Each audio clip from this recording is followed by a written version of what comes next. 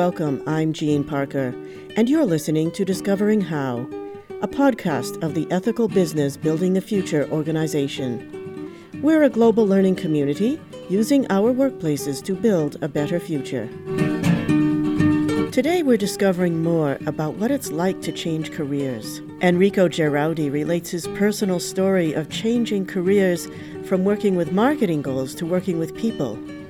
But first, Dr. Graham Boyd has a PhD in theoretical particle physics. In a significant career change, he left physics to work for Procter Gamble. He is now the CEO and founder of Evolute Six, a network of practitioners that promote work as a strategy for both professional and personal development. He says that changing careers is more complicated than we might think, and that first it is helpful to understand the coherence of work with the rest of one's life. One of the causes of some of the issues we face is that we think of a work-life balance as if work was in some way not part of life, whereas actually work is an integral part of life. And if you go back to villages of the past, or if you think of monasteries, in a monastery, work is an integral part of your service, of your worship, of your development as a human being. It's not something that is distinct from anything else in the monastery. And similarly, in a village of a couple of hundred years ago, the work was interwoven with everything else that they did in their life. And work, along with everything else in one's life in a village, was part of helping you develop as an individual from birth through to death. I don't know who said this, but I've always remembered it, that the human soul has contracted in order to fit into the modern day workplace. I agree with that. Many people are in roles that are too small for them. And so they have contracted, their soul has contracted. At the same time, especially in today's world where there's such huge challenges, uncertainty, complexity, ambiguity in the world, there are many people, especially those in leadership positions, where the challenges of the job are so much bigger than their capacity to be comfortable with ambiguity, complexity, that they are overwhelmed by their work.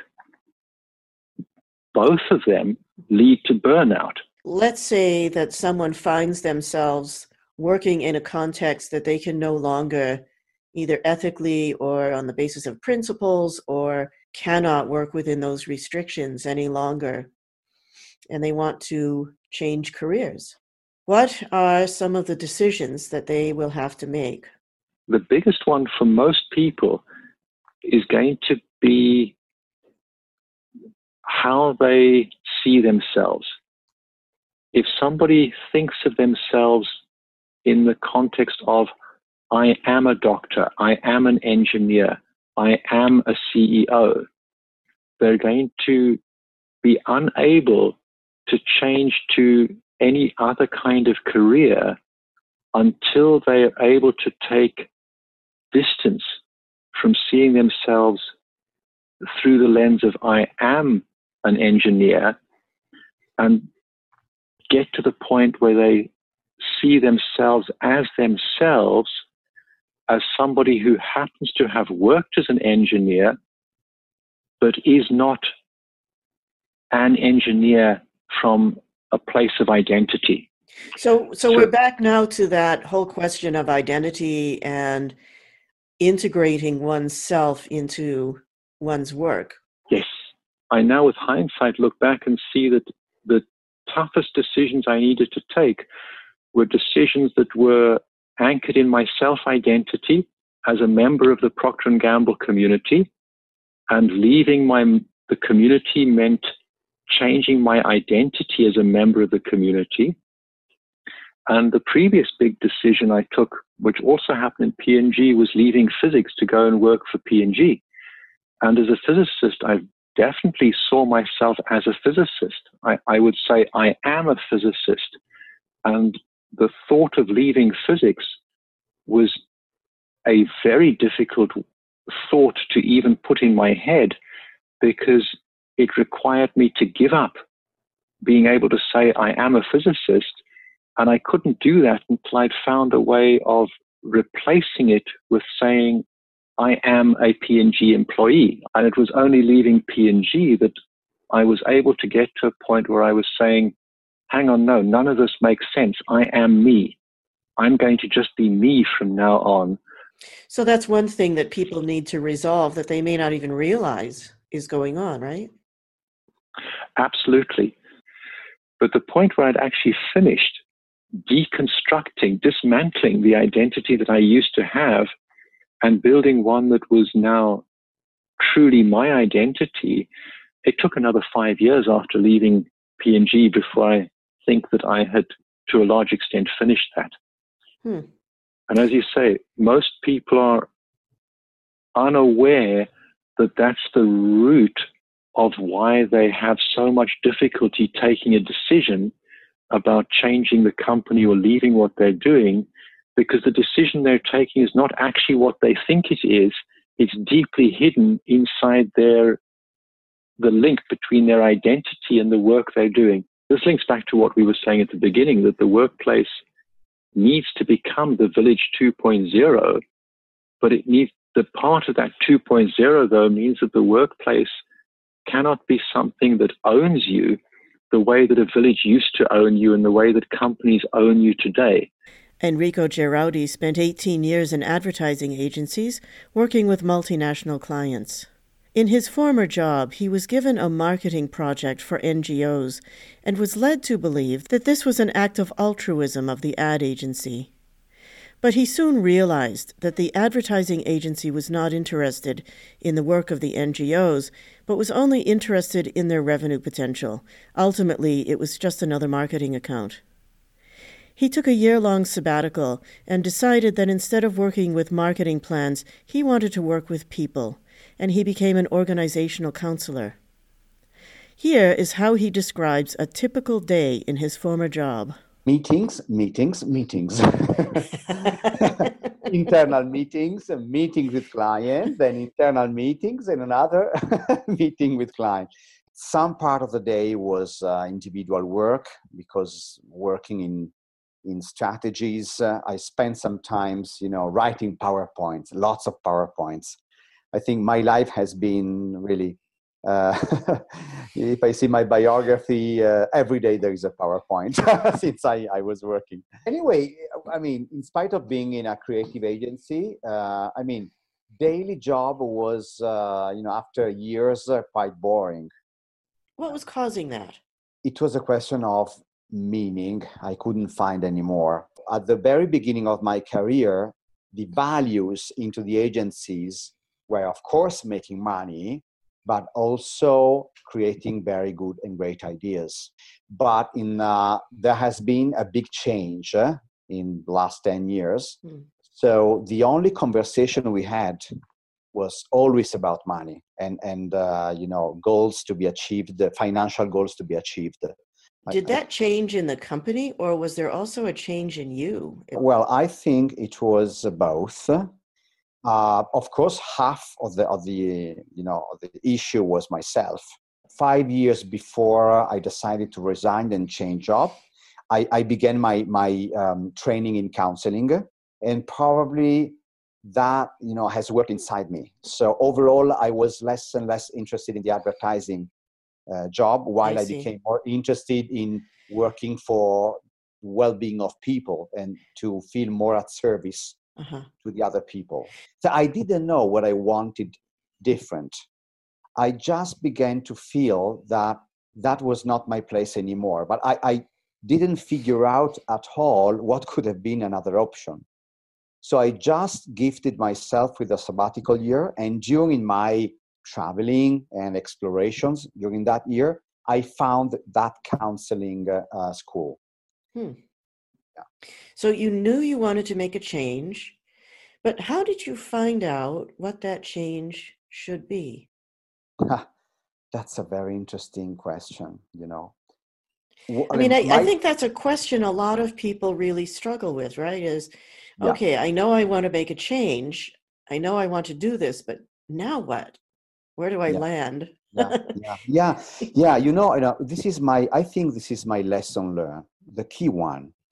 Uh, at the beginning, if you need an evolutionary change, not an adaptive change, you never know where you will end up. And the problem is the difficulty and the challenge is that you don't move a step usually if you don't know that you will arrive somewhere because you are too scared about it. You know what you live, but you don't know what you are, getting to. So I didn't knew at all what was the new option. What helped me is the sense of happiness and well-being I felt while I was just moving the first steps.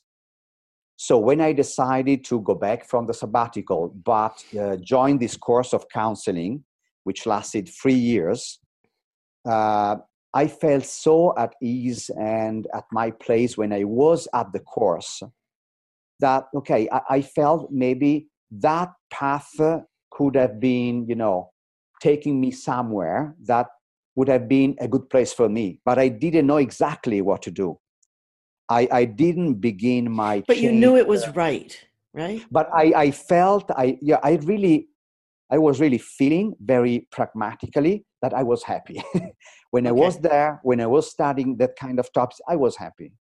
Huh. In that place, I was happy. So that was my only compass. Now, you said something before about adaptive change versus evolutionary change. Yeah. Can you expand on that? Yeah. In my experience, when you change, knowing already where you want to land, this is an adaptive change. It's an evolutionary change when you travel into the unknown and when you you accept to stay with the emptiness. So you are walking and you are not really sure. You know that what you are living is not your place because you know it and usually you feel it. You don't really know what is the other option, but into every single step you feel like congruency, doing what you are, this kind of strategy of that kind of feelings. To me, the evolutionary change is when what you discover is totally unexpected. You can't figure out in advance. For my experience, and I've always been employed in companies, so a very fixed job, a very stable job.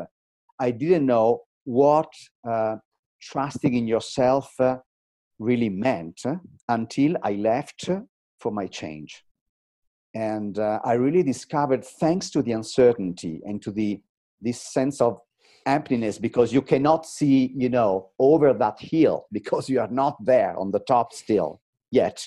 This sensation of happiness that the way you live now, it's okay for you, a sense of well-being, together with the fear that is your companion for all this process, of course, the trouble of money, all these things that are your companions, but together with them, the importance for me of trust is not only a trust in yourself, in your capabilities, and that's perfect. It's always the trust that something bigger and wider than you will help you. Someone could say maybe God is helping you. Maybe it's about luck, but it's an intelligent luck. When I resigned, it was a step-by-step resignment because first I have written and printed the letter, kept it in the drawers of my desk for some weeks. Then I signed it and left in these drawers. And then there was the day. This Very sounds step by step. excruciating.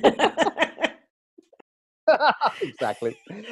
And the day when I really I step up, went into the human resource office and gave my letter was the day. That day when I took my car and went home from the office, I was falling into an anxiety you cannot imagine. I should even stop myself. I could not drive. I was too much anxious. I went home and my wife saw me in a very bad state, very anxious and scared. And I was saying, that genius of my wife told me, but of course you feel, because I was feeling like I was dying. I was dying after I resigned, and I gave her that paper. And she said, probably what is dying is your fake identity. Mm-hmm. And once she told me that statement, I immediately felt better. And I said, oh my God, I studied 3 years counseling and I didn't realize that. It's true. So I was completely engaged by that professional identity. So my feeling was like there was nothing left if I resigned. And that has been a very insightful moment. So I really realized that it was not really, a fake identity. It was part of my life, but I made a confusion. So I was counting 100% of my job role as being my identity. Uh-huh. So I was missing, the other, 90% of the human being. How did you bring that 90% of your identity forward again and replace what had been the identity you had with this job, this occupation of yours? How did you then reinvent that and bring it forward? I wanted to be more independent, to manage my time, having more time for myself, working in a way I feel better with. So I can go consulting to clients, and which I do, is working from home, so I can also stay with my kid some more time. So that was the catalyst, right? It was really about the way that you wanted to work. And exactly. Then that's what then motivated and steered the change that you made. Yeah, and because living and working in the way it was, I think it's more in line with who I am, makes that experience nourishing, pleasant, full of happiness. And the more I feel that, the more I choose how I want to work, then I can work hard, no matter how many hours I work. But if the way I work is the one that really fits with myself, that's a nourishing experience. Mm-hmm. So the more I had this feeling, the more I had the faith and the trust to go on this path, which is about uncertainty. Because of course now I'm an independent professional, so every year I do not know how much I will invoice my clients. So I don't know, really. Yes. I don't know. But on the opposite side, you had this experience that, it helps you to, makes you able to stay with this other kind of emptiness, the uncertainty. I don't know what happens next month. Today, if someone asks me, who are you now? What's your identity? My answer is, my identity is about everything I can do next.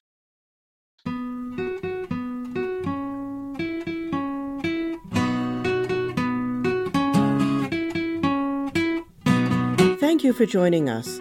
We hope today's program has inspired you, our listeners, with ideas for discovering how we can all build a prosperous, just, and sustainable civilization. This has been Ethical Business Building the Future, Discovering How. Get more from this podcast by sharing your comments, an article, or a link to something that's important to you.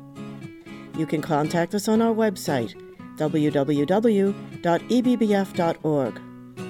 I'm Jean Parker for EBBF, and I thank you for listening.